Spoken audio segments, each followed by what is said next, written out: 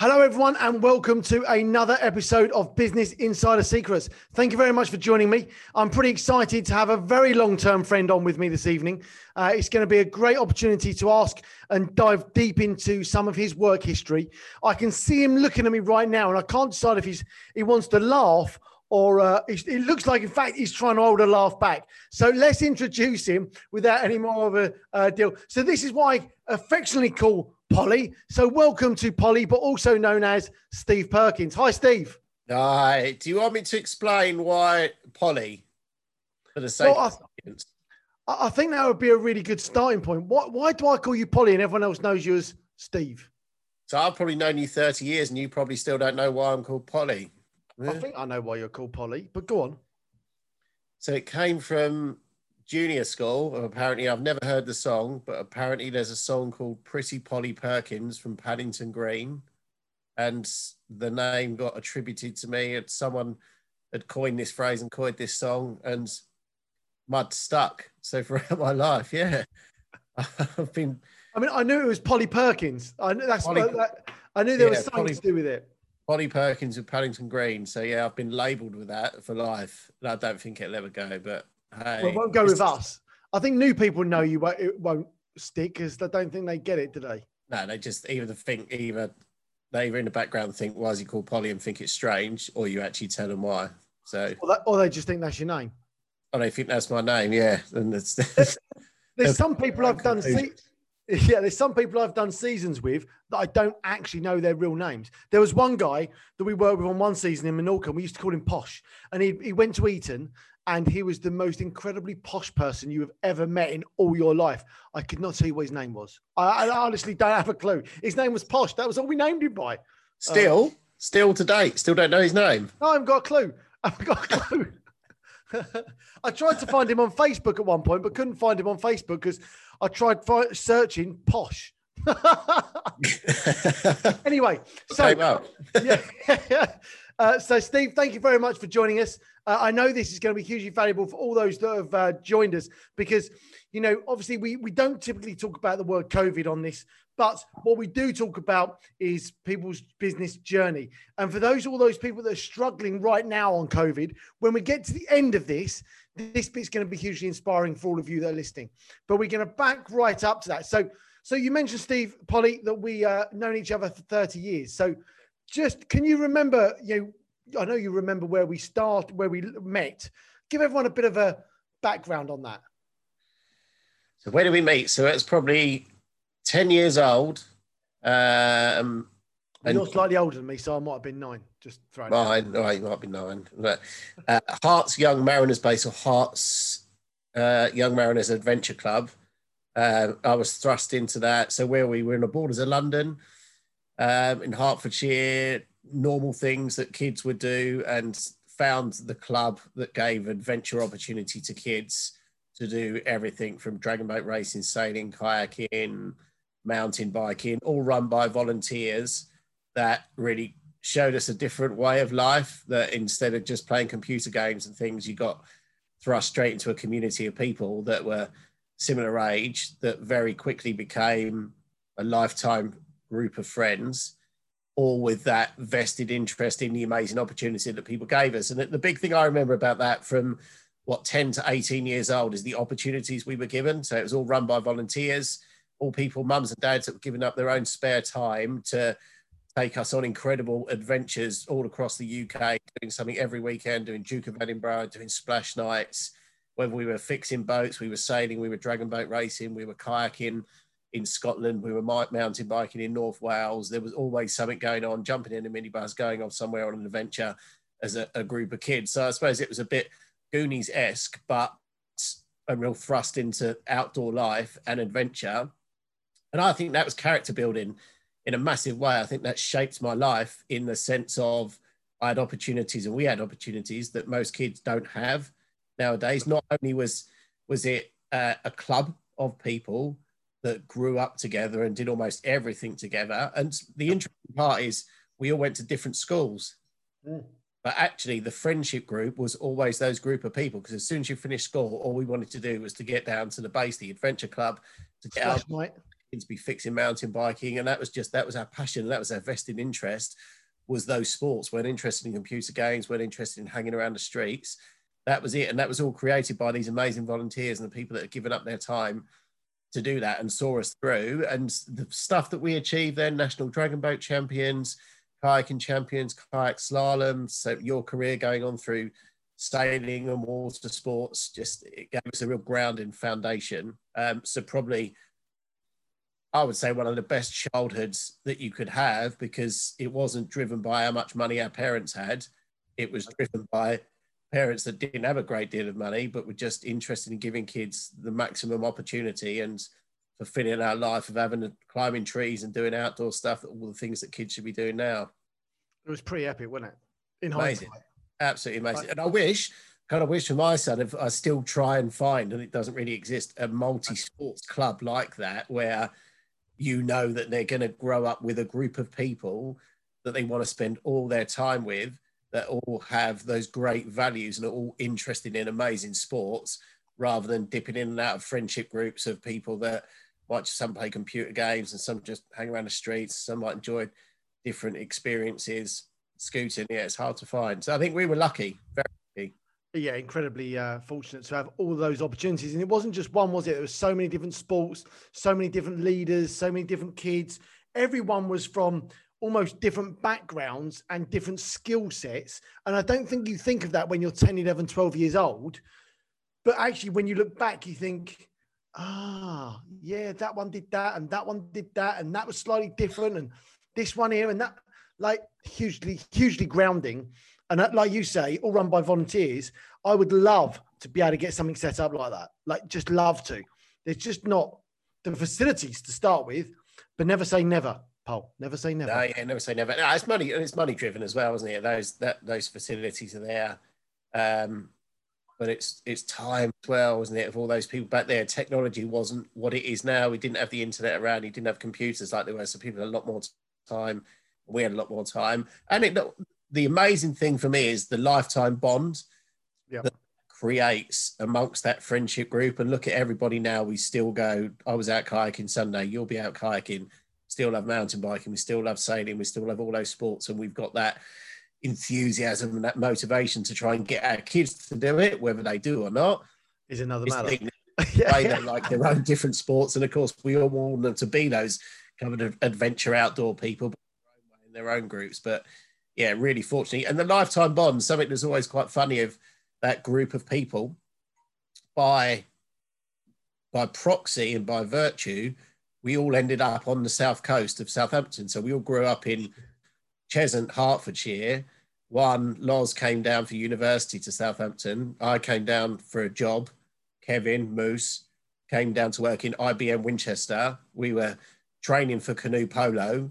Had a look up on the bank and went, "That's Andy Hooper over there. I haven't seen him for 5 years.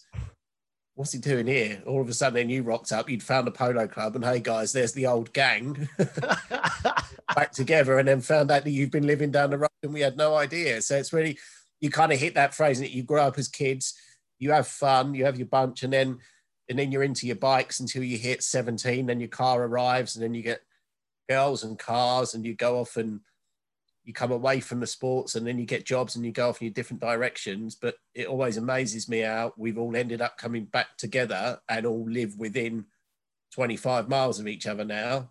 Yes, bonkers. It's all by chance. Yeah. So let's go back to that, because we said there that we all sort of grew up in Hertfordshire. So that's where we sort of grew up. So Steve, let's get into the business side of things here right now. So, obviously you didn't have a business when you first left college. So you left college, at the glad old of 18, a couple of years before me, I'd like to say. And basically you then went off and did an apprenticeship. Is that right? Yeah. So my natural journey was, what do you do when you're 16 years old, right? You finish school, you get your GCSEs. Whether you're academic or not, I wasn't particularly academic. I wasn't studious and stuff, because I was more interested in being out doing sports, being out on the water, adventure stuff. I didn't get great GCSEs. And then you get to that junction of, what do you do when you're 16? Of how do you know what you're going to like and you enjoy it? It's such a tough decision. And I followed natural footsteps of my dad. He was an engineer. I was good with my hands, always enjoyed fixing things. So your natural career path is, okay, well, it would make sense for me to go into engineering, something I already enjoy, because you don't see the career opportunities with anything that your hobbies, the sports, the outdoor stuff. So I went into engineering, enjoyed a company called Hawker Siddeley Power Transformers up in Walthamstow in London on an engineer apprenticeship. So I would spend a week in college studying electrical, electronic, mechanical engineering, and do a day release back into the business with the aim of them. They'd run the apprenticeship scheme for many years, company's still going, to bring apprentices up to be multi-skilled, to be the future of that business. So yeah, studied in college, Walthamstow College, of the engineering, different facets. Then finished college, and then went back into the industry, into the company, into Hawker Siddeley for full time. And when it's always tricky when you're an apprentice, you know you're always going to get the dregs of the jobs because you're the apprentice. You're right at the bottom of the ladder, and you've got to learn. And you've got to learn from some good people. And there's some good people there that will teach you the skills and really embrace that you are young. They were young once. They were apprentices once, and they're there to teach you and help guide you and advise you, because you're going to be the future in 20 years' time. You're going to be in their shoes and moving the company forward, and however that evolves. So that was 20 years' time. That was the bit there. In 20 years' time, you'll be in their shoes. Did you see that as a career option? Yeah, it was. And it was. I'll come on to that because it was definitely a career option for me. I said no because I looked at engineering and looked around, and I was a bit more ambitious, and it was good, but you could see your career path was pretty much mapped out for you because you could see it as very hierarchical. Let me say. You could see the progression steps, so you could see where your next step up the ladder. If you become a grade 2, where you work, and then if you become a grade 3, where you work, if you become a grade 4, where you work, and you could see what the salaries were. So you could kind of look around a workforce of 1,000 people and say, I could see my journey mapped out here, and I wanted more. Which some people like, don't they? Some people like that. Yeah. Some people like the structure. It was quite restricted. I enjoyed engineering, but it's very different to enjoying working with your hands to working in a factory culture. Yeah, it is engineering in quite an old-fashioned industry. Yeah, that did evolve and it did develop, and it was interesting. It was a great time, but there was a whole big world of business out there that fascinated me, and I couldn't stand the fact of, okay, I don't want to do this. I don't want my life to be mapped out. I don't want to just get these stepping stones of career. I want to find out a bit more of what's out there. So I took the decision, to quit that. Had a great time, learned loads. Thank you very much. They supported me for an apprenticeship, and I'd given back to the business. So it was time for a change.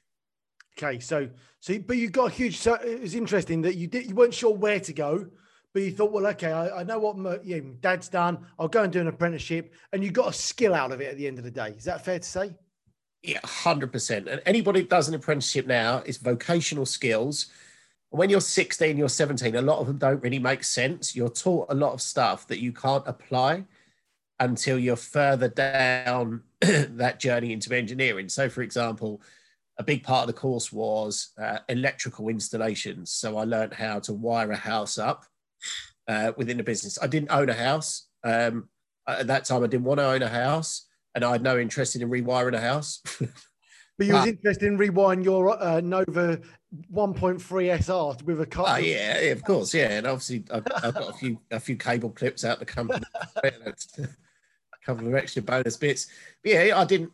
But that skill is trained in you, and you never know. And then when it came to owning the first house, I had to do some electrical wiring, and all of a sudden it's clicked. So I don't need to pay someone to do that. I can do it myself.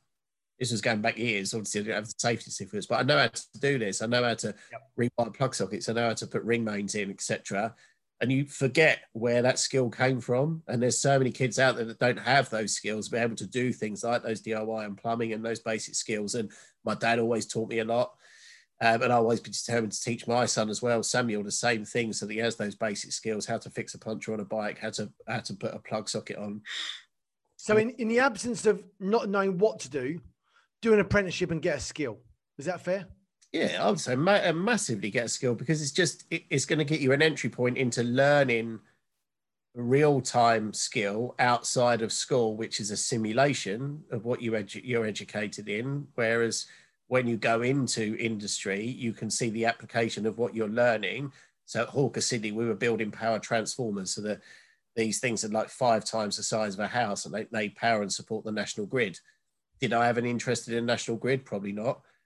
So it was just a job and it was a focus. But the skills that I'd gained from that really helped me in the future. Had I wanted to come out and be a self-employed electrician, I could have done. I was qualified for that.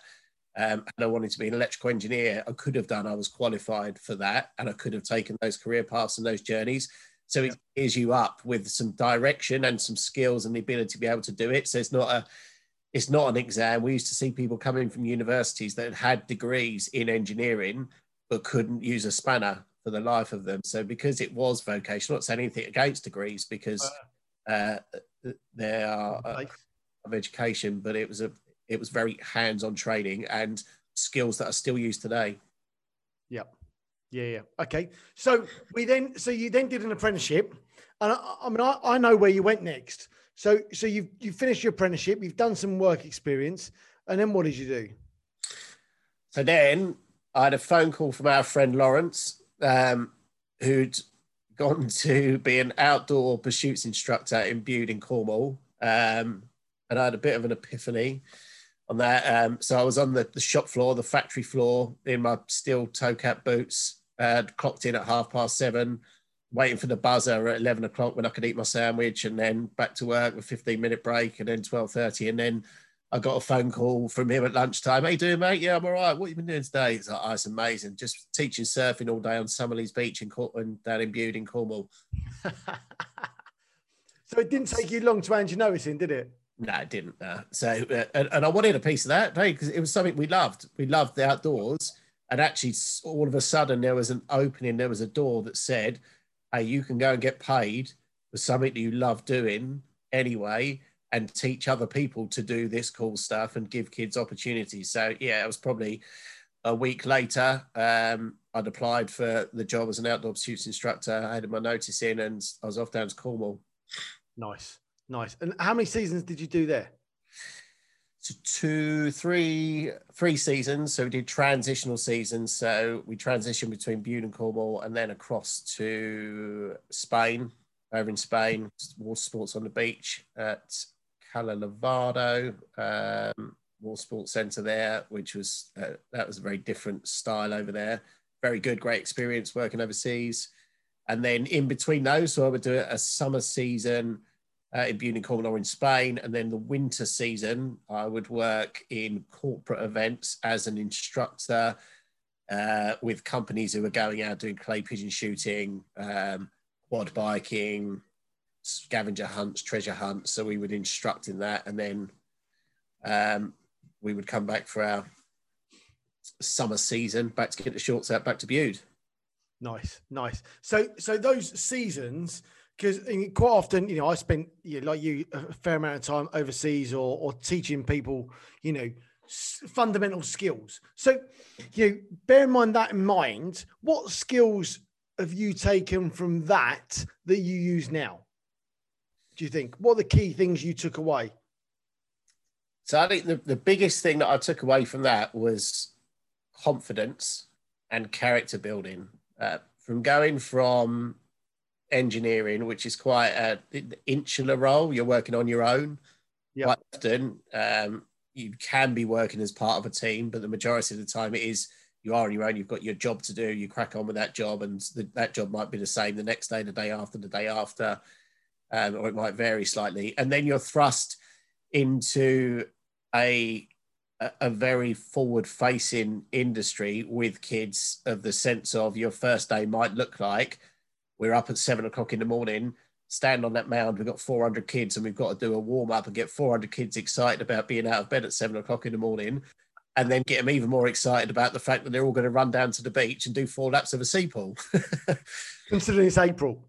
Yeah, considering it's April. And hey, you're the first person to stand up on that mound and do that in front of 400 kids. Yeah. A complete shift to, okay, it's fight or flight, guys. So it's a real is a real challenge to gear yourself up. I've never done this before. I've never presented or talked in front of big groups, especially kids. This is a challenge, but hey, what a great challenge, because I'm one of 50 different instructors that have been doing this for a while, and they're all in the same boat. And what a beautiful place to be doing it in. So the character building that gave, and communication skills that gives you on so many different levels, because you're working with children of all ages, of mixed abilities as well, with the special needs, and also with the teachers as well, that you've got different objectives and different outcomes from that, and expectations of the kids arrive in Cornwall.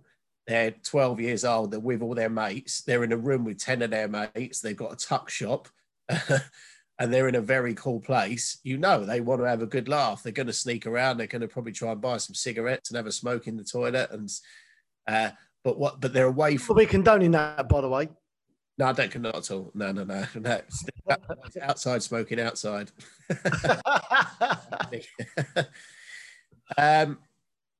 So you had that, I suppose you've got that different level of, you've got to communicate it with the kids at a certain level, different kids from different cultures, different backgrounds. Some kids are coming from wealthy areas. Some people are coming from inner city London that have never seen a beach before, of being that chameleon to be able to get the most out of those kids, and also understand what their needs and requirements are, and how you can really give them a fulfilling week, that they come away thinking, wow, that was amazing. And I already had always, because of the stuff that we had as kids, I had so much passion and a vested interest for every single kid that we instructed, to think, I'm going to give you the best possible experience that you can have, because you don't normally do this stuff. These kids haven't seen kayaks before. They haven't been surfing before. They haven't lowered themselves off a 180-meter abseil cliff before. And that's, sorry, Paul, that's really tough when they are freezing cold, away from home. They are scared. All of those things wrapped up are really hard to empower, motivate, inspire, or lead these kids from all these backgrounds, right?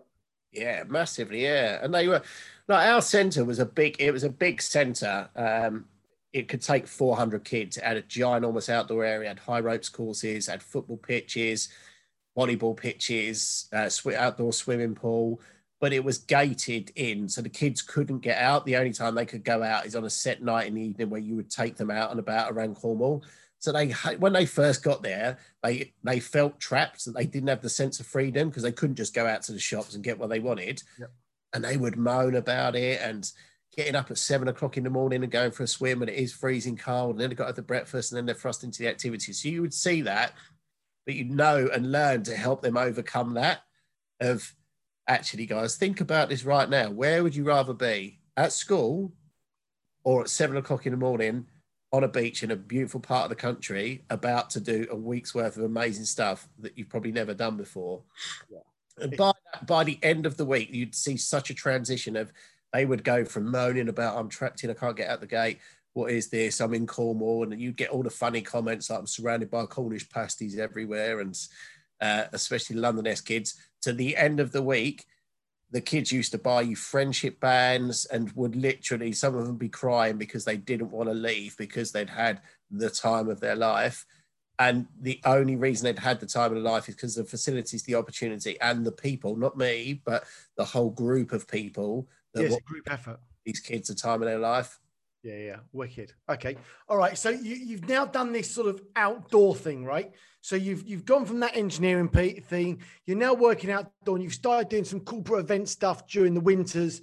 You're inspiring these kids, and you actually learn a lot from that. You're reading those different kids and those skills. So you, after sort of 3 or however many years that was back to back, at what point did you think, right now, I think I probably need to do something different? Yes, I probably thought, actually, why it wasn't something different so much. It was about 21, 22, when I was going from summer season to winter season. And let's be honest, you know it as well. When you're there, when we lived in Cornwall, you lived with 50 of your friends. It was your life. You instructed outdoor sports and adventure all week, and then at your weekend, it was all live in. At your weekend, you'd go and do it all for yourself. So you'd head off climbing somewhere for the weekend. You'd be going off to surfing trips, kayaking trips. That was your life, and you earn for the privilege 40 quid a week. If you were lucky. If you're lucky, right? And that's cash in your hand, 40 quid. So come Friday, Saturday night, by the time you put a bit of fuel in the car, you bought a few beers, you've had some food, that's pretty much gone. But you didn't really need money there because you were having, your life wasn't about money. Your life was about your life and where you were and your lifestyle. Yeah, it was a full lifestyle. And the same actually for the corporate events. For a day's instructing for a corporate event, you'd get £35. But and I was there with our friend Loz as well, and the two of us had this same sentiment from when we grew up as kids, that we wanted to give everybody the maximum amount of enjoyment from whatever we were doing. And that really shone through when we were instructing these corporate events. For these clients and these companies, a lot of these people are sat behind desks, and all of a sudden you're getting them out and they're going on high-speed buggies, shooting guns, driving quad bikes, doing cool stuff. And you'd want to maximize that level as well, just because it's ingrained in you. Yep. That really, we started to get a name for ourselves, and people were asking for us on their events. The people that were the sales team were going, oh, for my event, I want these guys. I want Steve and Oz. I want them on my event because I know they're going to give me great feedback. They're great instructors. And then you look, so I did that a couple of seasons, and I thought, actually, right, at some point now I need to grow up. I don't want to be just doing summer season, winter season, summer season, winter season. And right, don't get me wrong, it's a great life, and some people love that. And I've still got people that worked with when I was 21 that still continue to do summer seasons, ski season, summer season, ski season, and same age of us, and they love their life, absolutely love it, absolutely nothing wrong with that. I just wanted a bit different, and the business side used to fascinate me. When you're going to these 5-star hotels and you're seeing these companies having these massive conferences, you're like, wow, this is a mega world, and I want to find out more about that. So I decided, actually, I don't want to do seasonal work anymore. I want to go full time, and I want an entry point into business, and I want to find out how this works. And I don't care what I have to do or what role I do. This interests me. So there was probably, in the business that we worked for on the corporate events up in Hertfordshire, there was probably a team of 120 people in clusters. So they would have a sales director that ran that team that would sell the events, and then an operations team that would deliver the events.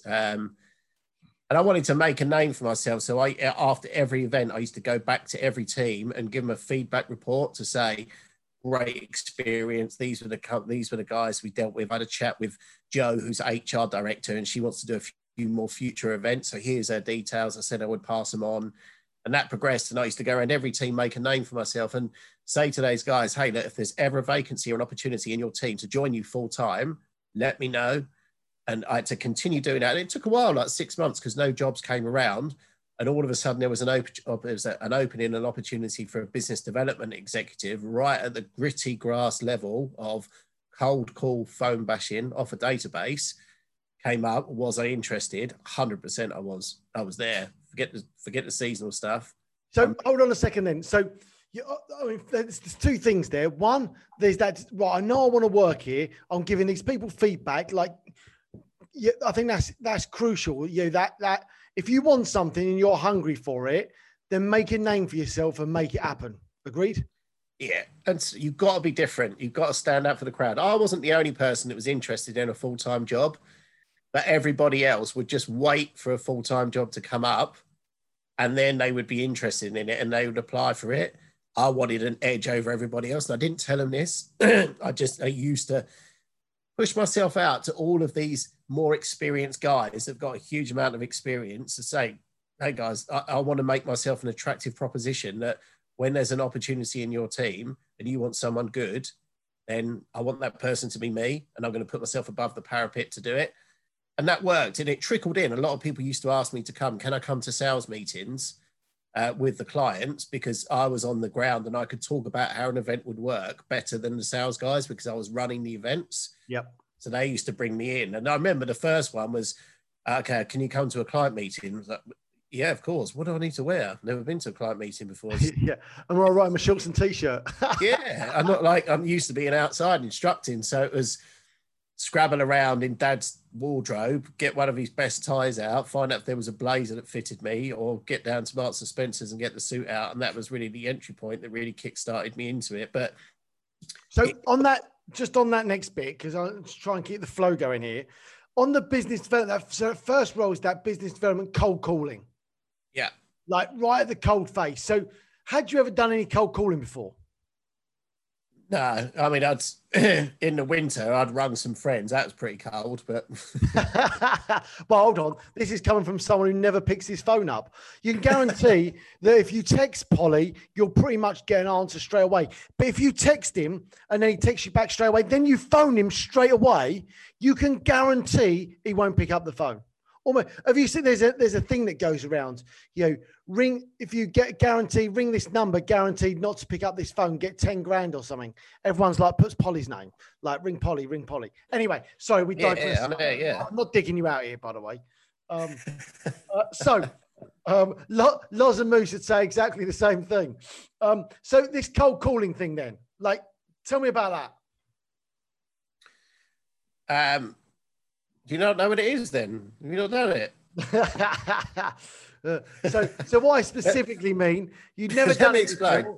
And what sort of training had you done, you knobber? None. So no training. And I did a bit of training. And it was so literally so there was no internet. I think it was dial-up was just coming in. Everything was done. Quotes were done by faxes.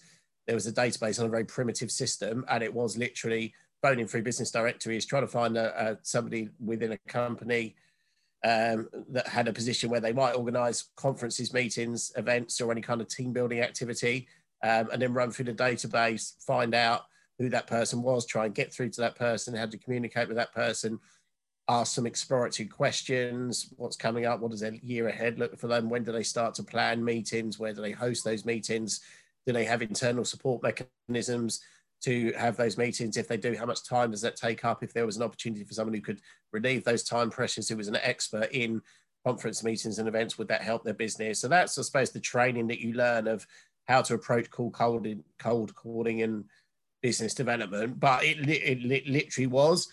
And I'm glad it was, because I wanted to learn right from the grassroots. I didn't want to be someone that just went in at whatever level and thought they knew it all. I wanted to understand how business works from the grass up. Nothing starts without a sale.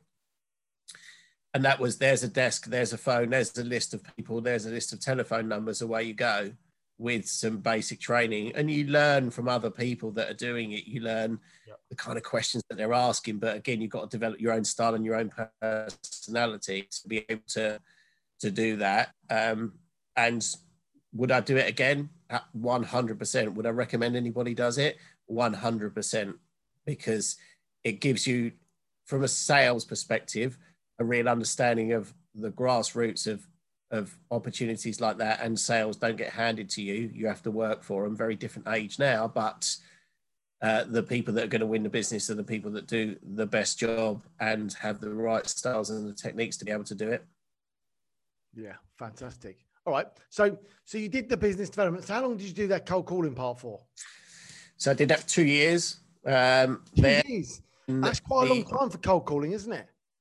Yeah, and it was. It was a long time, and it was progressional, because it started to move from the cold calling to start to generate your pipeline, and then you start to generate opportunities. And we were generating meetings for the sales directors to go to and attend. And then I wanted to push it to say that I could generate these meetings for you, and I'm interested in generating the meetings, but I want to start coming on some of these meetings. Yep. I want to understand what you're talking about, because I can add value here. And a lot of, back then, sales was quite insular. It was like, I don't need you young guys, I can go and do this, I'm the sales director. To actually they start to pivot to say, okay, I'm going to come away from the sales pattern and bring someone along who's had experience in events, because they can talk to you on a very honest level about what kind of event or experience would actually work for you. So again, it was pushing those boundaries of, I don't want to just be stuck behind the phone. I want to start to understand how this works, how you tick, how and why people are buying this stuff that I'm generating. I'm generating these meetings, but I don't understand the next process of this and how it goes from me sowing an acorn to the tree growing and that process for it. So that's how that really progressed on for that after 2 years. So it wasn't so much, it's probably a year phone bashing and then moving on to the meetings that I would generate to then attend, and then self-attending those meetings because I could deal with it on my own and I wanted to. Okay, so you then done that bit. So what was the next step in that career? Where did you get to next? So, Still the the next same step, company? so yeah, same company. So the next step from that was a specific business development unit that was set up for the company by a very, very experienced business development director that was dealing with back then multi-level incentive campaigns. So these are for example, we had a campaign for Orange mobile phones back then before it was EE. And that was a worldwide campaign similar to the McDonald's campaigns, the Monopoly campaign for McDonald's, where all the cups have got the little tear offs and that, and you can win a Big Mac or you can win £100,000. Similar principle to that worldwide campaign. Ours was UK targeted, but probably about £2 million worth of contracts based on sales for resellers, Carphone Warehouse, Jackson Mobiles, when there was hundreds of different reseller dealerships selling mobile phones contracts, pay as you go. It was a huge level incentive campaign to drive sales for Orange mobile phones. So we put multi-level campaigns in place all the way from down to on the shop floor. If Frank sold a boxed and ready contract, he got 10 points. Those 10 points then accumulated over a month. The top dealership who sold the most box and ready would go on a first level incentive campaign. It might be an exclusive casino evening for that team. And that scaled up and progressed to all kinds of experiences. We had teams that went, the winning teams, the top dealerships of the months, did things like rehoming endangered species of tigers, where they would handle a baby tiger cub.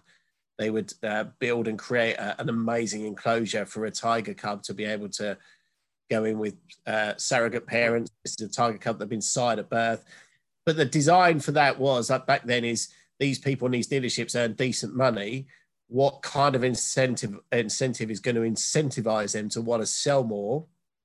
So you had the people on the shop floor, but then you had the dealer principals of how to incentivize the dealer principals to incentivize the people that are actually on the shop floor selling.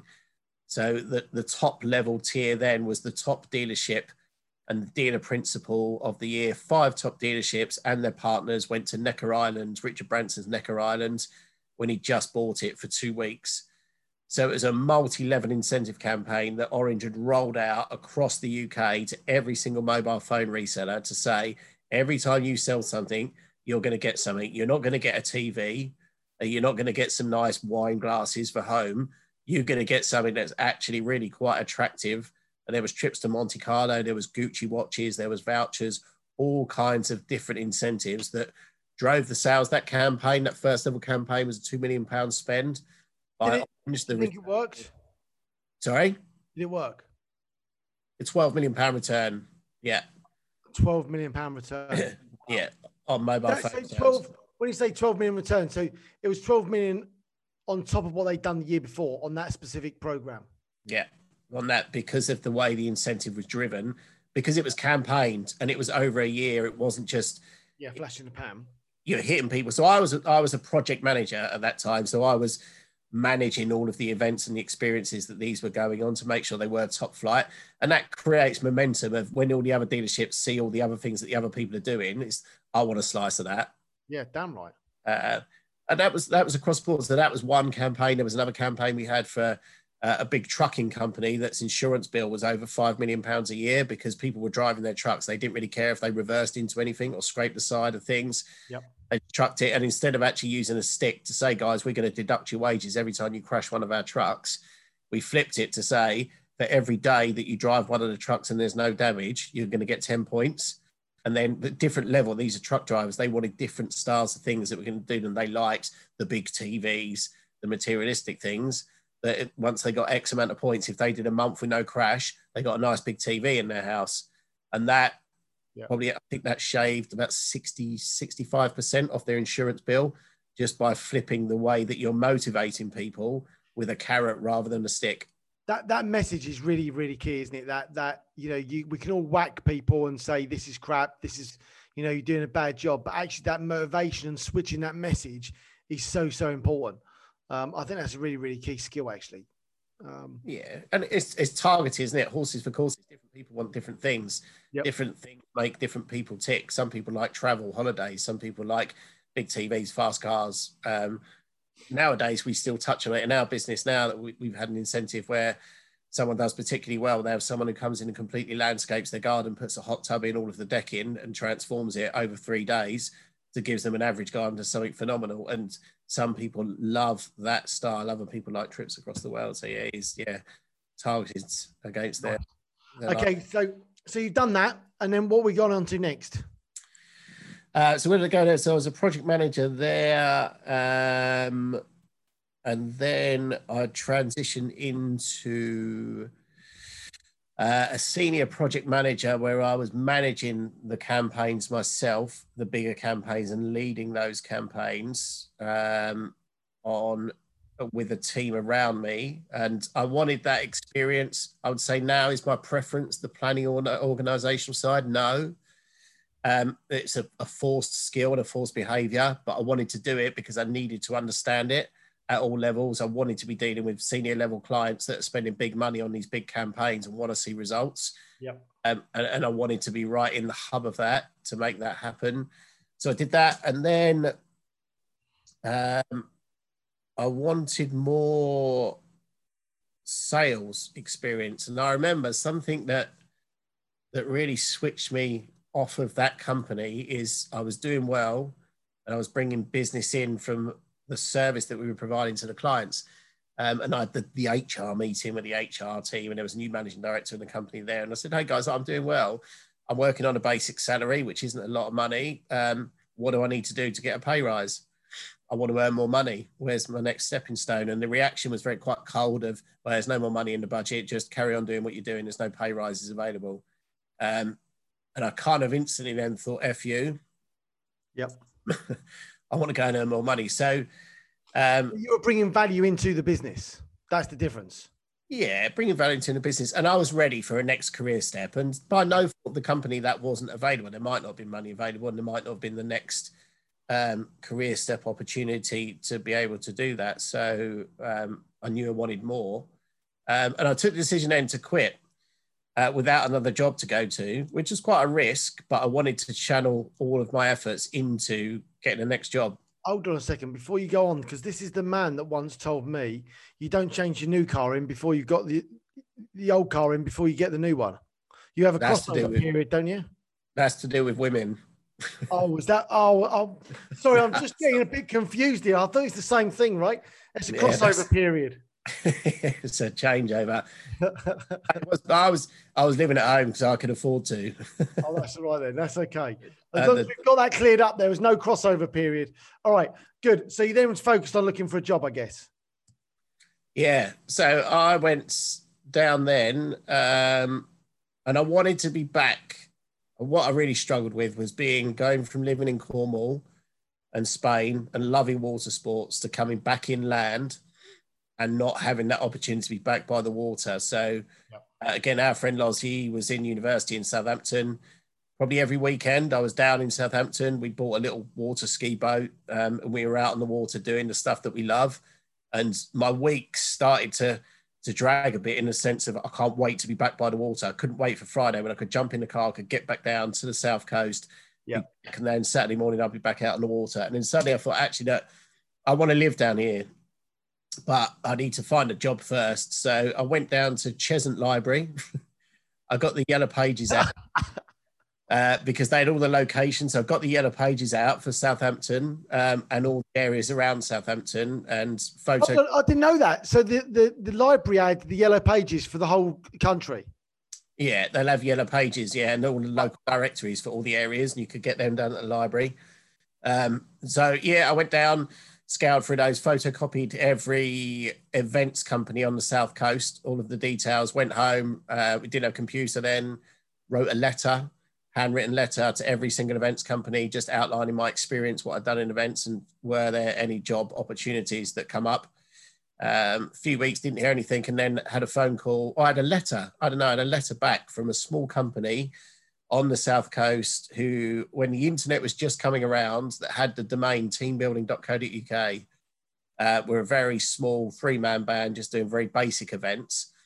And they saw an opportunity in the sense of, here's someone that comes from an outskirts of London leading events company for team building. to a very small company that could really capitalize on the experience of someone there. And at the same time, I could bring a lot to the table, and I could see a lot of opportunity and growth from that company because they were entering a digital age with a very strong domain name that would make for a very good opportunity to be able to make something for myself. Yeah. So I went down to see them, and then they offered me the job. I did a PowerPoint presentation to them. Nice. Top, and it was they fall asleep or they're all right? No, they had a little kip, but I woke up at the end and pretended it was good. So I did that, gave them a presentation, and it was based in Lymington. I remember when I first went down there, I had to go and get a birthday card, and I asked where Clinton Cards was, and they all looked at me really weird. And I thought, I've got something on my head. And they're like, what's Clinton Cards? I was like, they're like, no, do you want a birthday card? They're like, yeah, there's a little shop up on the corner. I went up to the little shop, and there's a sign on the window that said gone for lunch. It was quite a different way of going from work where you don't really have a lunch break to a very different style and pace of life. So I did my presentation. Yeah, the next day they offered me a job. And that was my first real proper sales job. And it was very much, there's your laptop, there's your mobile phone, away you go. Go sell something. Yeah, here's the inquiries. And I had inquiries that were coming in and try and convert some of those and make something of it. So it was nice because you're going from being a small cog in a big business to all of a sudden you're a pivotal cog in a business that's got great opportunity, and you're given that level of responsibility of you've talked the talk, now walk the walk. And which I love that challenge of, like, again, it's fight or flight of, oh shit, how am I going to do this, to actually, I am going to do this. This is a small company. I'm the only person selling. My next and first objective was target. I know how much I want to earn on a commission plan. I want to build a sales function, a sales team. My first objective is to bring enough money into this business that I can walk in and say, give me my next salesperson. I want to start to build a team and a function here. Yeah, wicked. And then that's what you then started doing for the next few businesses. Is that fair? Yeah. So 10 years there. So, and we did build a sales team and turned over. So that business turned over, I think in its first year, £300,000, which was good for a small company like that. Yeah. But the digital age transformed and websites started to become prevalent, and people were buying different styles of events. We got that business up by building that sales function, selling enough to bring in the next salesperson, to bring in a business development person. Again, organic growth. It wasn't a business that could afford to just bring in a sales force and hope they were going to perform. It was organic growth of, let's make enough money to justify and quantify the basic salary of a salesperson and target them with commission that they're going to pay for themselves and are going to make money, enough money for us to bring the next salesperson in, and also to fund the marketing to be able to attract new inquiries and new leads, as well as business development going out and looking for that. So over 10 years, we turned that business around to a £2.5 million business, 25 staff, leading the way on the internet. There's some pretty key skills in there. That ability to be able to say, so you grow, instead of growing, well, we want 10 salespeople today. It's like, right, get one person working, get them up to speed. And then when there's enough money and they're paying for themselves, get another person, then get another one. Is that fair? Yeah. And I've always, whether it's right or wrong, I've always adopted that approach and always managed businesses in that approach, because I've seen the other side of it where companies have had some capex behind them and they have been able to afford to bring in a sales team and pay those salary whilst people are training, whilst they're building up their pipelines, whilst they're starting to bring some revenue in and start to perform beyond them paying for themselves and their basic salary and earning their commission. That if you're doing that at a high volume and that sales team doesn't perform, you've then got a big dent in your cash flow because you've paid these guys to do this. They haven't brought in the revenue you're expected. It might not be their fault. It might be marketing. It might be downfall in an industry, but you've got then a hole to fill. So how do you get out of that hole financially? You've got to sell yourself out of that hole. So how do you sell yourself out of that hole? Do you bring more salespeople in? Do you bring better salespeople in? You've got recruitment fees, you've got training, you've got the risk again of, do those salespeople perform? And you really you've hole to dig yourself out of that could become even bigger if you don't get it right. And I think that's really key for for the majority of people that listen or will listen. It's pitched at people that are like you and I, setting up business. There's no capital funding behind it. There's no private equity. It's a case I'm building this and I'm making this happen myself. So what you're saying is the best way of doing that is to say, bring one person in. When they're maxed out and they can afford to fund the next person, bring the next person in, and then so on. And that's by far the most pivotal way of doing it, and the most, I won't say cost-effective way of doing it, but the most risk-averse way of doing it.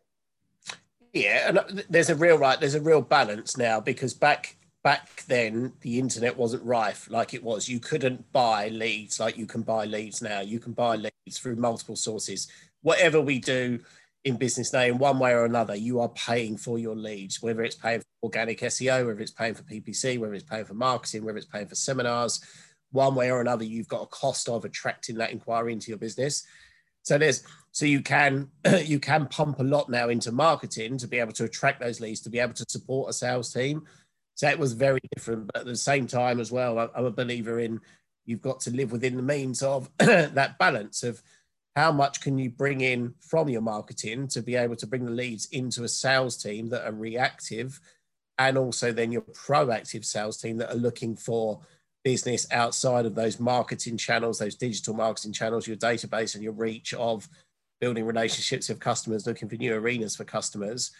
Always found that balance there of, rather than just investing huge amounts of cash into one or the other, there is a balance that you can do to get your marketing right, get your marketing channels and get your leads coming in to be able to feed that sales team and grow it organically. And you see so many businesses that do it too fast, they don't get the balance right.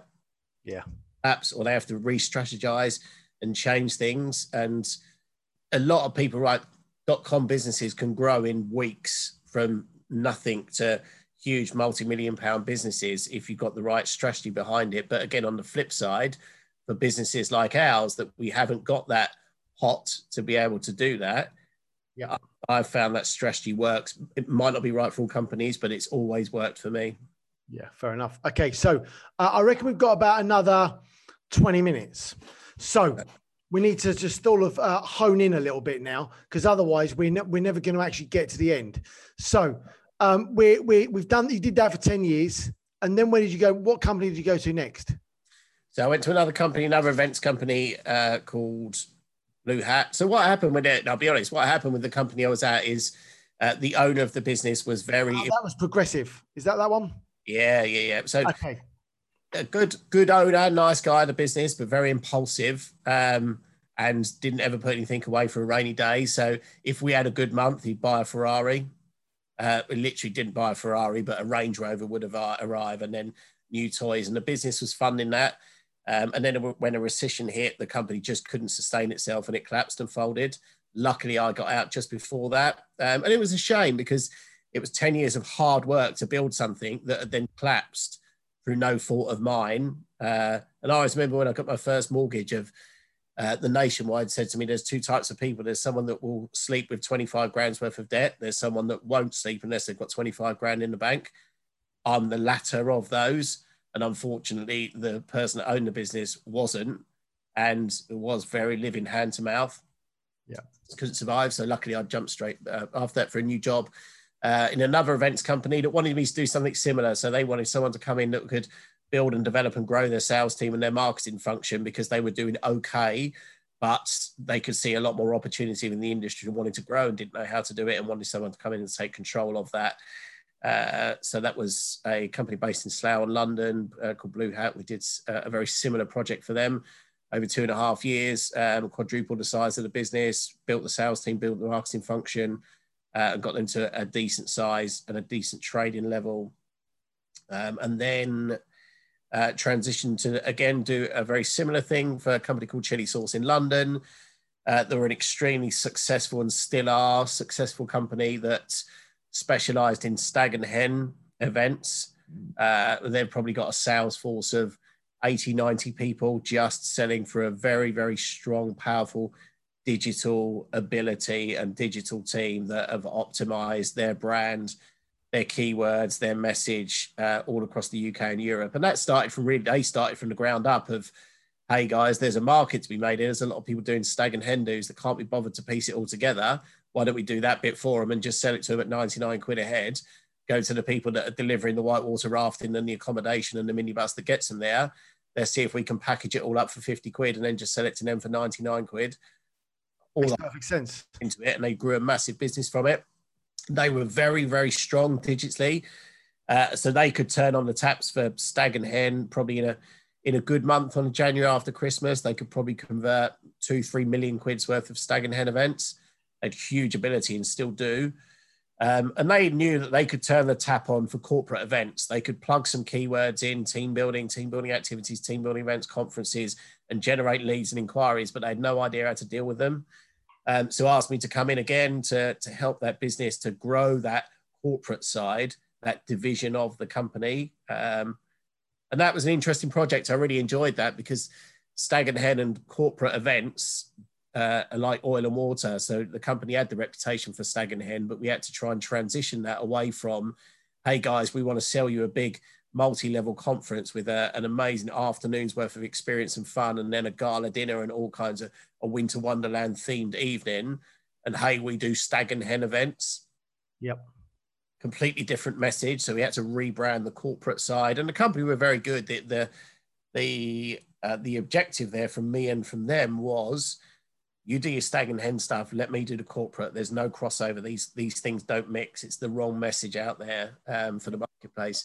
And again, that's another really good point, actually. You know, when you're looking at growing the business and diversifying, you need to think about how it complements each other, or they don't complement each other. I mean, you're still running events, right? You're running events, whether it's stag and hen or whether it's corporate.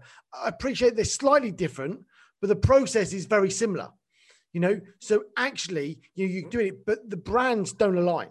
You know, they don't want to know they're going on a stag do type activity. Fair? Yeah, absolutely fair. Brands separate. It's like Iceland's trying to sell premium level food. It's not their marketplace. They could do it and they'd be bloody good at it because they've got the infrastructure to be able to move and sell high volumes of food to a targeted audience. They choose and they know their targeted audience, and they're not Marks and Spencer's Waitrose quality food. See, this is where we differ. You said Iceland. I'm thinking, what's wrong with the food in Iceland? I'm going to Iceland in January. I didn't realise you meant Iceland, the food shop. Iceland, the food shop. You wait till you find out how expensive it is. Out there, yeah, Iceland, the food shop. But it's the marketplace, isn't it? And if they did try and go into the premium food market, they would have to create a sub brand for that. Yep. The association just wouldn't work. It would be a tough gig. So, yeah, that was our first challenge. And they gave me a whopping great big target for the first year, and to build and grow a sales team. And again, you have to embrace that and fight or flight. You can either sink and go, God, that's big. That's not achievable. How am I going to do this? To actually, it is big. And there's enough money out there and enough business out there to be able to win it if we're the best. And we've got to be the best very quickly. And we've got to get the message right very quickly. And we've got to work hard and grow a sales team that can be able to convert the business that's coming in. And we did it. Yeah, we went fivefold in the first year on the revenue coming into the business for that department. So went from a team of 3 to a team of 25. Very stable function, performing. Oh, you just cut out there, Paul. You still there? Yeah, it was then a stable team, very high performing, and then I kind of talked myself out of that in the sense of it was the stag and hen side of it is very much you can sell over the phone. Corporate events isn't. You've got to build the relationships with people and get the confidence out there. So it was a very outbound, face to face, and that made the business a little nervous. That the directors just come in and go, oh, where's the sales team? Like they're all out on meetings. What are they bringing business in? I feel really uncomfortable here. It's like, just trust me. It's not going to convert today, but it will. And it did convert. Yeah. So we did that. And then it got to a point where there was enough business to come in that we had a chat with the board and they said, right, we need you in 5 days a week now because there's so many people there. It needs full-time managing. You being out and the sales team out needs more function. And they were right. I was commuting from Southampton to London every day. So it was a fair gig on the commute. Didn't mind that. And it was an epiphany to say, well, actually, you don't need me now. My bit's done. I've built this. I've grown this. You don't need me 5 days a week in here. You need a team leader that can continue what we've built and we've created, and to manage these people and continue the momentum of the sales team and all of the account management and all the procedures that are in place, looking at servicing the inquiries, the process for serving those inquiries. That's all there now and it's working. You just need someone that can carry on making that tick because the function's there and it's making you money. My bit's done. And their reaction was kind of, that means you won't have a job. Actually, yeah, you're right, I won't. But it felt like, and it was the right thing to do. Yeah. I think but there's a lot to be said for that from the whole honesty point of view of, like, clearly you still needed a job. You know, you still wanted to do some work because you still needed some income, but you'd essentially talked yourself out of a job, and that honesty to be able to say, yeah, I don't think there's a job for me anymore because I've solved it. Yeah, it was a problem solved, and it was the right time. I didn't want to do the commute anymore. I wanted more family time, wanted more quality of life. And again, the progression for me wasn't there. I'd done my bit, I'd served the purpose, I'd completed the project as such, and they were there. So yeah, and that was in London to then go and work for one of Bear Grylls' companies. Had asked me to come on board as a consultant to do something very similar for them, where he wanted to create a business off the back of the brand. The Bear Grylls brands are to create experiences for companies to learn amazing survival skills and get their bums off from behind their desk into the great outdoors, doing some amazing things. So I was always a big advocate of Bear Grylls. And again, from our background of kids, I kind of saw that of you going right back to your grassroots, what an opportunity here to work for a very cool brand, a very big brand of a very well-known celebrity, to we're not getting kids out in the outdoors, we're getting adults out in the outdoors in a very cool way. So we did probably a year and a half, 2 years worth of consultancy for Bear Grylls at the same time as a complete sideways transition into 3D printing and hydrographics. And I can't really remember how I fell into that. Well, considering we ended up we actually ended up in an office together here, so that was because we sort of verged together, didn't we, at this point? So that was interesting because you ended up doing you just have to explain what hydrographic dipping is.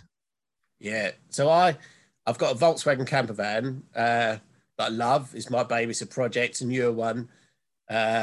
I've always loved tinkering with cars, and I'd seen this process on wheeler dealers where you could get a piece of your car, the bumper, and what made it look very easy, you spray a chemical on a piece of water with a certain film on, you dip this car part in, come out, and it looks like shiny carbon.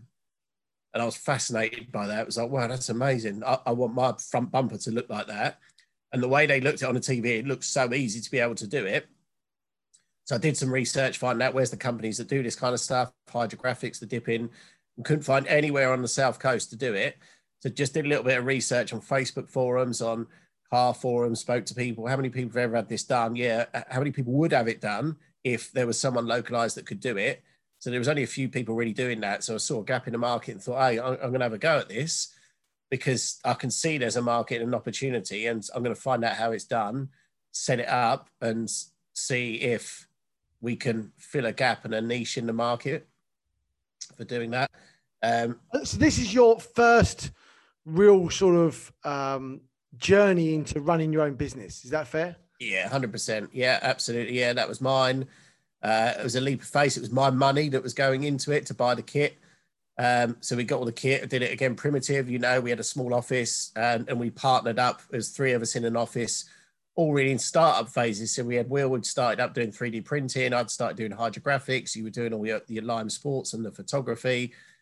So shared the office space. And yeah, it was a learning curve to buy all the kit and then to start to understand the business flow. And the thing that happened is I suppose by the skills I'd learned, is I found it extremely easy to attract the business and win the business. So I had customers very quickly to do it. But naturally, I started doing it myself, doing the actual dipping, and then I didn't have enough time to sell everything, create all the marketing and everything, and the website that started to perform very quickly, to then balance that to be able to do the actual dipping of the parts. And then I suppose what transpired from that is, when you work out the margins of all the materials and how much time it takes, the return that you get on that is quite minimal. So you could build, and people have got, a small boutique, comfortable style business that can tick along. And I didn't want that. I wanted bigger than that. So we sold all the kit. But it was a journey. It was an adventure. And it was a learning curve. And I loved every minute of it. And I loved building. But what I actually loved, and it really pushed back, is I loved building the business, growing the business, building the marketing, building the website, attracting the leads, converting those leads, selling it. That was the part I loved. I didn't love dipping parts into a great big tank full of water and all the chemicals and the spray and stuff. But it was a means to an end, and it was. And the hard part there is finding the skill to be able to get somebody else to do it, because that was the difficulty, wasn't it? Like, okay, you do something once, get paid forever, but there's an actual skill involved in that, rather than just someone dipping something in a piece of water. There's a skill to it. Yeah, there is a skill to it. Yeah, and we tried to find people that could do it, that had the skill to do it. And if we did, that it'd probably be a viable business. It wouldn't make a huge amount of money, but I could certainly generate the leads and then get someone else to do the actual physical work. And there's the foundation of a nice little company. But those people just weren't available. So what ended up is we sold all the kit, but still generating and pumping leads, and that business still does. And I just feed that into other companies because I haven't got time to do anything, and they just pay me a commission off those leads. Yeah, which is much better. Oh, much better. Yeah. Yeah. Perfect. More return. Yeah. So when we were in that office, I seem to remember the next phase. So where we are to now. So how did we get to where we are now from there? So where did we go from there? So whilst we were building that, the hydrographics, I was still dipping in and out. I still had people that came to me and asked me if I could help support some of their business with events. I was still doing the consultancy bits for Bear Grylls just to bring some income in whilst building up a business. And then an events company on the South Coast, somebody I'd known for years, asked me to go and help them. Doing a similar thing again. How can you help us grow this business? We're an events organisation, slightly different. We're very good at what we do, but the business isn't going everywhere. We've got a great summer, and then we have a small winter because events don't happen in the winter so much. So we make all our money in our summer, we lose all our money in the winter. How can we get around that? So asked me to come in and do more consultancy to help build that business. And this was quite a really interesting journey for this. The business was called Get Out of the Office, and it supplied events to the industry, to agency resellers that would build up the websites like Chili Sauce. They didn't want to own equipment. They didn't want the vans. They didn't want the warehouse, and they didn't want all the storage. They just wanted to sell it, get someone else to deliver it, and make their commission on it. Easy. So this business used to supply to the industry, made all right money, but it didn't really have a brand. It didn't have reputation. It didn't have presence in the marketplace. It sat below the radar. And I convinced the owner to say that, oh, you're making money for everybody else. You need to change the strategy of this business. So we did. So it went through a full rebrand of Get Out the Office to Go To Events, very fast, brand new logo, brand new proposition, brand new entry in the marketplace, and a very, very aggressive 1-year strategy to get this business right out above the radar, better than everybody else, faster than everybody else. And we did it. It was fast, it was furious, it was hard work, but we quadrupled the size of the business and made it very stable in a year. So in 12 months, the first 12 months of that, again, built its sales team, built its marketing function, rebuilt all of the digital message. So with that piece though, that year, hard graft, I mean, obviously that's what you enjoy anyway, right? But in that year, if you was to pin it down to 2 things, and you would say, look, yes, we had an aggressive strategy. Yes, we had this. Yes, we had that. What would be the 2 things you'd pin it down on? obviously a great sales leader, obviously, excluding you, Paul. What were the two things you put it down to? I'd say that the two things I'd put it down to is communication and face-to-face sales. Okay, but when you say communication, that's pretty broad. Yeah, So, all right. So communication of the message of what the company's about. And I read a book, I think it's called Everything Starts with Why. Yep. And that was about some core messages about Apple, where they take the example of Apple and Steve Jobs and what his skill was within Apple. And his skill actually wasn't coming up with the amazing ideas. His skill was actually conveying the message to the marketplace that people don't want an iPhone nowadays because it's an amazing phone. Its functionality is top end, because it's not. An iPhone isn't a high performance mobile phone. Samsung's are far better. Huawei's are far better. Sony's are far better. People want an iPhone because the status symbol that it has and the way that that phone communicates with everybody else that has iPhones, of you must be seen with one and you want to be one because you want to be in all the WhatsApp and all the groups and everything that iPhones do. iPhones talk to iPhones like iPhones do. Yep. To be part of that. So that was a real brand message of we're go-to events, and this is what the company stands for. And the communication, where the communication comes at, is putting it out to market of, we could build a website, you could put the SEO behind it, but there's a whole world of people out there, customers, resellers, venues, agencies, that need to know who we are. So that communication was face-to-face. Hey guys, I'm going to show you something different about events. This is what events used to look like. And this is the old-fashioned style. It was team building specific. This is the old-fashioned style of team building. If you say to a group of 50 people, we're off to do a team building event, they don't all start jumping up in the air and doing high fives. 5% of them probably think this is cool. 95% think, oh my God, what have I got to do? Have I got to stand up and talk about myself? Am I going to get wet? Have I got to dress up? I'm going to look like an idiot. Generates a lot of fear. And that was our prime communication message, to say companies out there will continue doing and do, and this industry will grow even more. They want to do experiences that develop teams and develop people within their organization. Team building is what it's called because there's not much else to call it. And that's what the core phrase was. So the communication was, hey guys, look, here's something different. It's not old-fashioned team building. This is right on the mark of what people want to do. Fun experiences where people can bond, they can build relationships, they can connect with each other, and they can build those skills that teams need, all the way down to training workshops, learning and development, interaction, experiential learning. And it was the communication of that message out to people in the right style to say, this is fresh, this is who we are, and this is what we do. And we got that right. And that's what really accelerated the business, because people wanted part of it. So I wanted that message to say, like, this is an iPhone, guys. This is cool. Everyone's got one of these. You need to have one. If you want full control of your communication in your life and your music and your text message and your WhatsApp and everything that's on there, super slick platform, iCloud, iTunes, everything. This is this of the events industry. So you then do those two things. So you put those, I mean, the communication of face-to-face, I love that. You know, it's really about rebranding that message and then taking that face-to-face message and then just hitting it with as many people as you can in every single part of the country, I guess. Well, within reason, right? So you do those two things. You have this massive growth over the year. You know, you quadruple, which is amazing in itself. So hats off. Oh no, that was another company. But you know, you see where I'm going. You know, that was amazing. So you smashed that. You know, and then is that a couple of years ago? Where are we up to from there? Yeah, so that was 2 years ago. And then the business in a very good position. It was making good money. It was sustainable. And then we had some bad news for that business. Is the owner, the original owner, who was an incredible person, very, very creative, brought ideas to life like you wouldn't believe, and was the back end face of the innovation behind the company.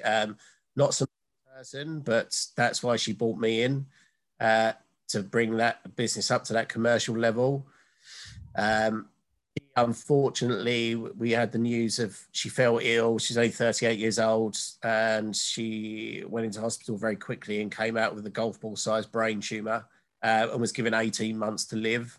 13 months to live. She managed to get 18, which really put the business in a bit of a spin, because she was always the face of it, and all of a sudden was removed from that business straight away, because she went straight into treatment and recovery.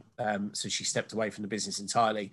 So at that point, literally overnight, she gave me the reins, and asked me to make a promise that I would continue to grow this business. She has 2 young children, 8 and 10 years old.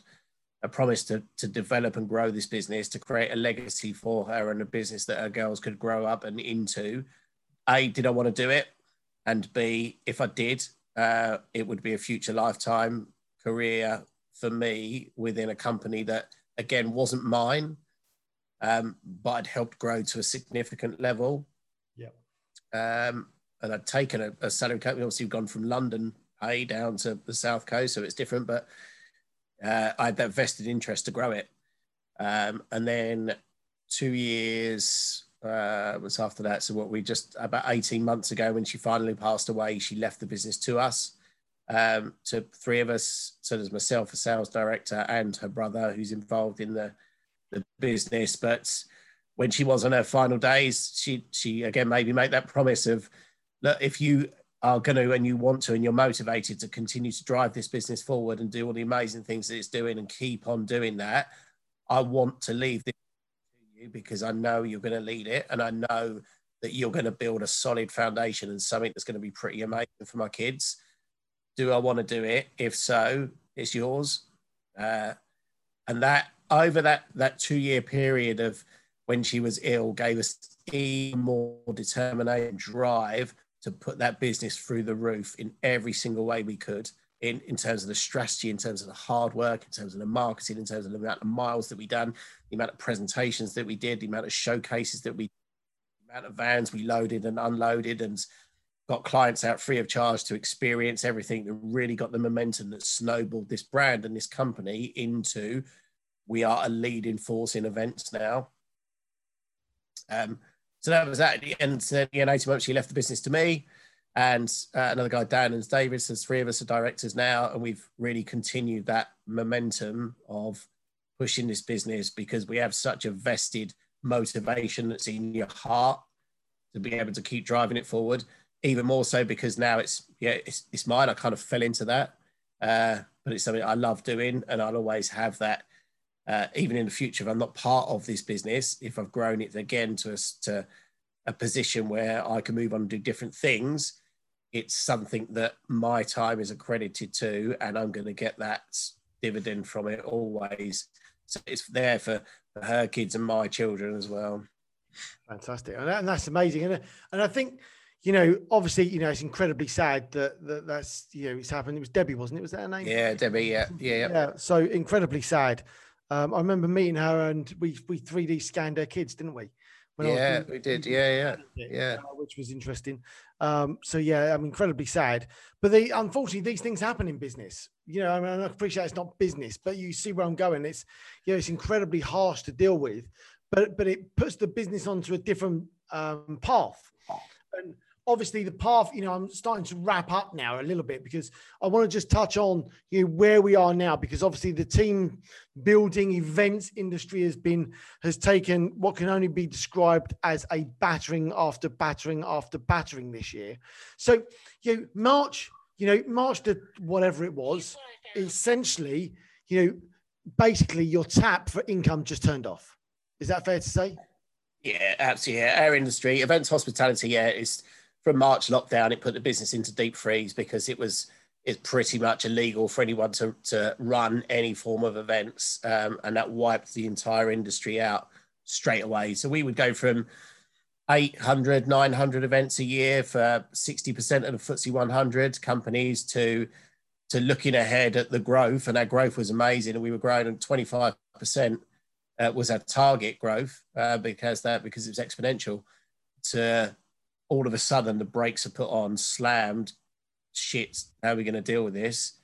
How does this business look now?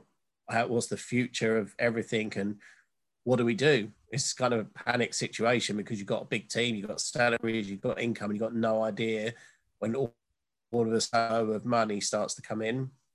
And so that was the. I'm not going to go too deep into those, the ins and outs of all of that. But a key thing I'm interested in to know is if you look at where you are today, and obviously the events industry is still being slammed, right? But you're not. No, we're not. Well, and the reason for that is the foresight that you had 6 months ago. Would that be fair? Yeah. So it's about, for me, business is about the strategy. Sometimes you get it right, sometimes you get it wrong, but you've always got to have a plan. Always got to have that DEFCON 3. What do we do if the shit hits the fan? What does this business look like? We'd always had that plan and that strategy in place that we could always survive for X amount of time. And we always had enough there to carry us through for a year if the worst did happen. And the worst did happen, right? So we had the luxury, we could furlough all the staff. So I took the decision to say, okay, there's going to be no business coming in. I'm going to furlough everybody, all the other directors. They've got young kids as well. One of the other directors just had a child. And now it's me that's focused right in on the strategy of let's look at every single eventuality that could happen in this marketplace. And let's make sure that we are geared up and right at the front of any opportunity that's going to raise its head above the parapet. I want my business to be there. So I've got the best opportunity to be able to get the biggest slice of the cake. So it's fight or flight. And a lot of our competitors, a lot of our businesses just batten down the hatches, put their feet up and just let's ride the storm. We took the opposite of actually now we've got a digital strategist that said to me, Steve, this time now is your time where you want to be working on your business, not in your business, which really resonated. And another phrase from another book of vision without execution is hallucination, that we all come up with amazing ideas, but we never have the time to put them into practice. Yep. We all talk about a lot of amazing things that we can do, but we bring them to fulfillment. And that was always up on the wall of we're going to find a way out of this. And I'm going to find a way out of this. And I said to all my employees, I'm going to find a way out of this. And we did. So we put all of our energy into the virtual what ifs. So we converted all the experiences into virtual. That was the first job. We worked on all, we had to learn fast. We couldn't afford SEO. We couldn't afford digital experts. We couldn't afford agencies. We had to learn fast. How do we do this stuff ourselves? What ranks? Why does it rank? What are the strategies? How do we do all these PPC campaigns? How do we manage the budgets, everything for that? Fast track, super quick, learn all of this. Absorbed all of the marketing information that we had and rebranded all that ourselves. Graphic design platforms, video platforms. We can't afford to do this anymore to pay someone else. We do all this ourselves. And we did. And we thrust every single avenue out there. So we started to peak in virtual events because we were ranking #1 on Google for those. So we started to get a few pieces of business that people were doing virtual team building events. And then we had that foresight of, okay, what would happen? This was March, April time. Imagine if all this stuff doesn't get better in a few. What does Christmas look like? What if people couldn't hold their Christmas parties? I wonder, what would that look like? So we built blogs, we built a website, we built products geared up back then for virtual Christmas parties with no idea whether it's going to take off. And it would have been such a massive waste of resource, but we took that risk. And long story short, we're ranking Google #1 for most search phrases around virtual Christmas parties. And I'm in the most exciting and the scariest place I've ever been in business at the moment, because literally it is like Boris's announcement on Halloween said, remember these 4 things, guys: wash your hands, social distance, contact go-to events if you want to organize a virtual team building event. And I kid you not, since that announcement, we're getting in excess of 150 to 160 inquiries a day coming in for virtual Christmas parties. I've got phone lines ringing. If I put the phone down, I've got 15 missed calls. I've gone from having to make a whole team redundant to all of a sudden now gone from 0 business to the biggest acceleration I've ever seen in my life of how do you all of a sudden, someone's dropped in, you haven't got a sales force and a sales function. Hey guys, I'm going to drop 150 inquiries coming in thick and fast every day from big organizations that are all going, we need to organize something for Christmas. How does it work? What do we do? Talk me through this. How does virtual Christmas parties, what's that all about? How does that even work? What are people going to enjoy? Loads and loads of questions, loads of information that people need, and servicing that level of inquiry that comes in. So we've had to, in a week, recruit 7 people. I've had to build a sales team in literally a week. That's 5 people, train those people, get them to sell, understand the products, deal with the inquiries, systems to be able to process those inquiries through to event managers, to hosts and people that are going to deliver it. To the point of we're still having to do that. We're still having to recruit. So it's got absolutely crazy. And I would challenge any business that doesn't have that resource to be able to, if someone did that, we would probably generate 50 inquiries a month in conventional Christmas time. To get 150 a day, it's an incredible to be in. I mean, that's amazing. I mean, well done. First of all, well done for having the foresight in the first place to put your balls on the line and try something slightly different, not knowing whether it was going to come off or not. That's, first of all, amazing. I think the second thing is 150 leads a day from solid SEO work, essentially. Is there any paid stuff going into that now? Zero. So 100%. So all the leads are coming from organic rankings and the consistent marketing campaigns that we're putting out daily. So we're working. Someone said, you said it actually a while ago, what would your business look like if you had the opportunity to rip it up and start again? What changes would you make? We've had the chance to do that because we have had to rip it up and start again and build back up. And look at all the things that we did differently. What mistakes we made? What would we do?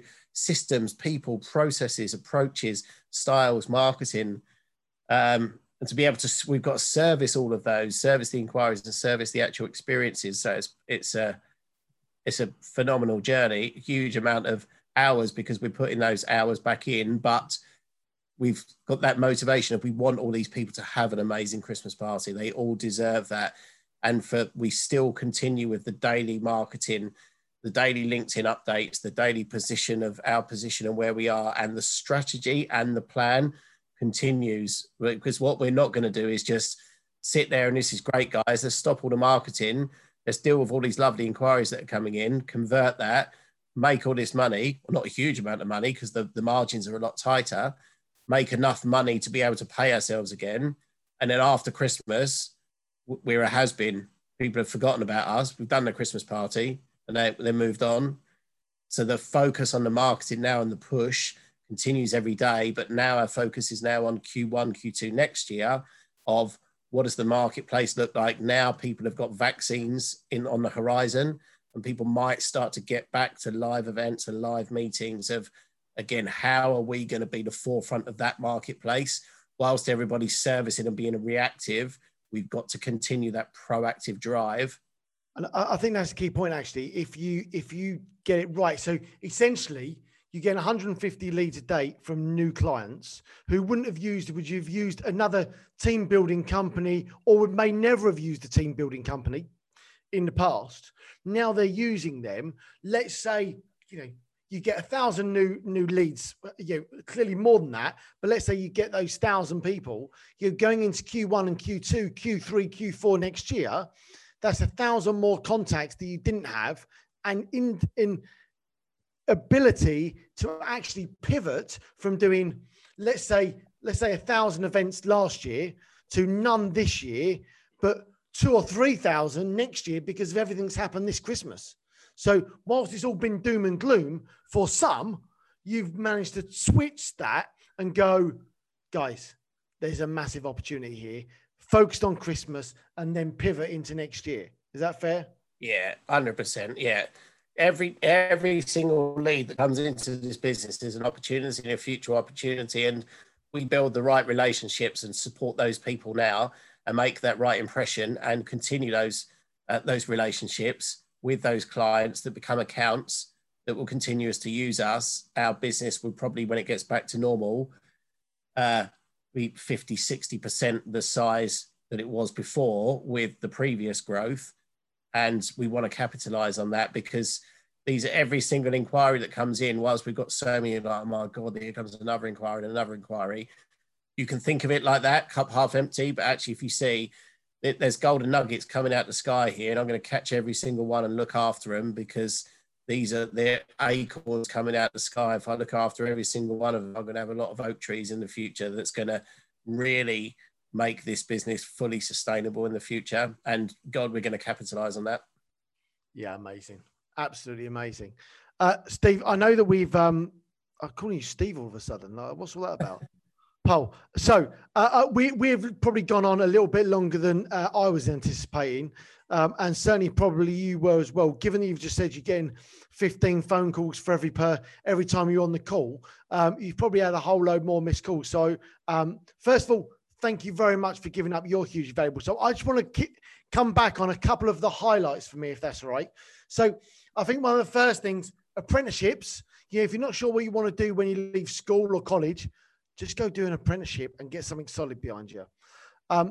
Outdoor Ed, going into the Outdoor Ed stuff was about building confidence, talking to people, learning about people, learning how to motivate and inspire people when they might not have wanted to be there or when they found it really, really tough. Then moving into cold calling. Well, cold calling's cold calling. Anyone can do that for 2 years needs a medal.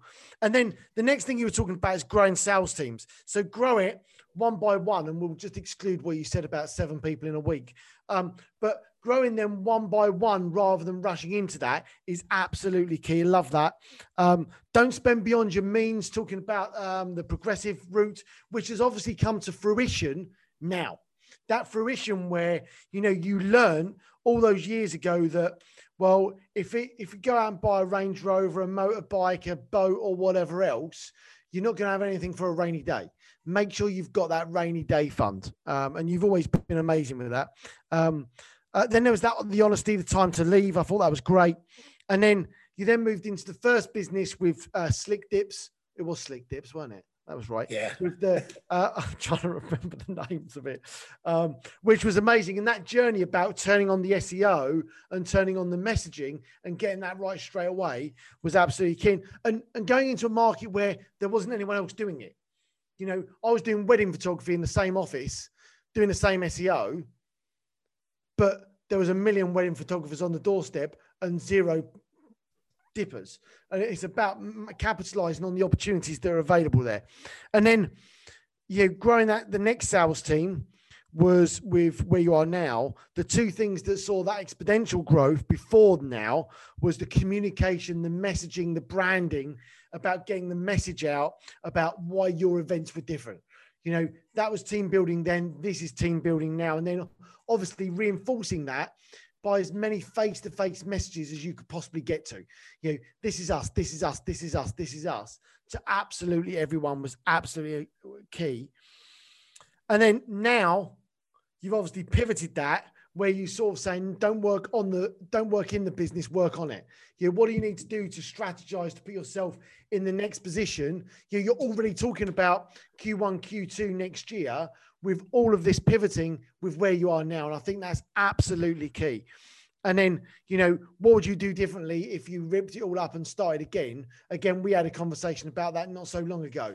So I think that again is a huge nugget. And all of those things, whilst you've not had all your own businesses throughout that time, all of those skills have learned and got you to where you are now and given you the ability to nurture and have the foresight to think where you want to get to and what's next.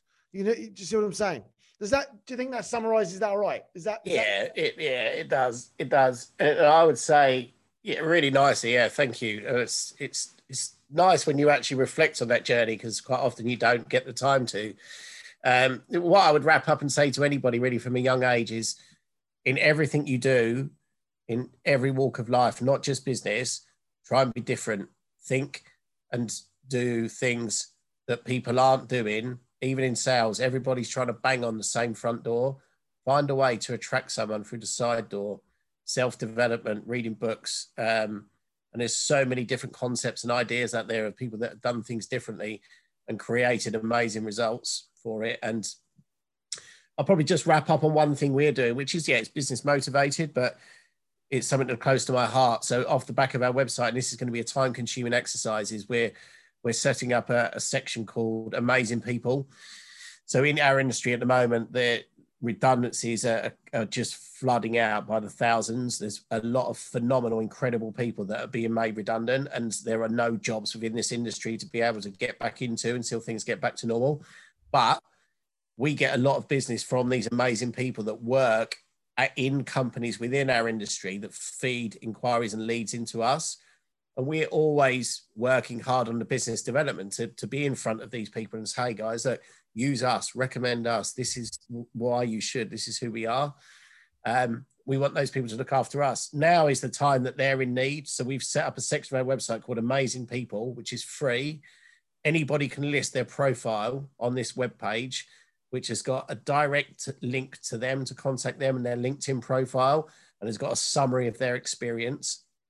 So they can list that free of charge, and any employer can find these people free of charge. So it's a free resource. So when, for example, a big hotel starts to retrade, when events are coming back in and they want amazing salespeople that have worked in hotels, they can come onto this website, this section, Amazing People, and they can find these people free of charge for the right type that they want, get in touch with them free of charge, avoid the recruitment fees.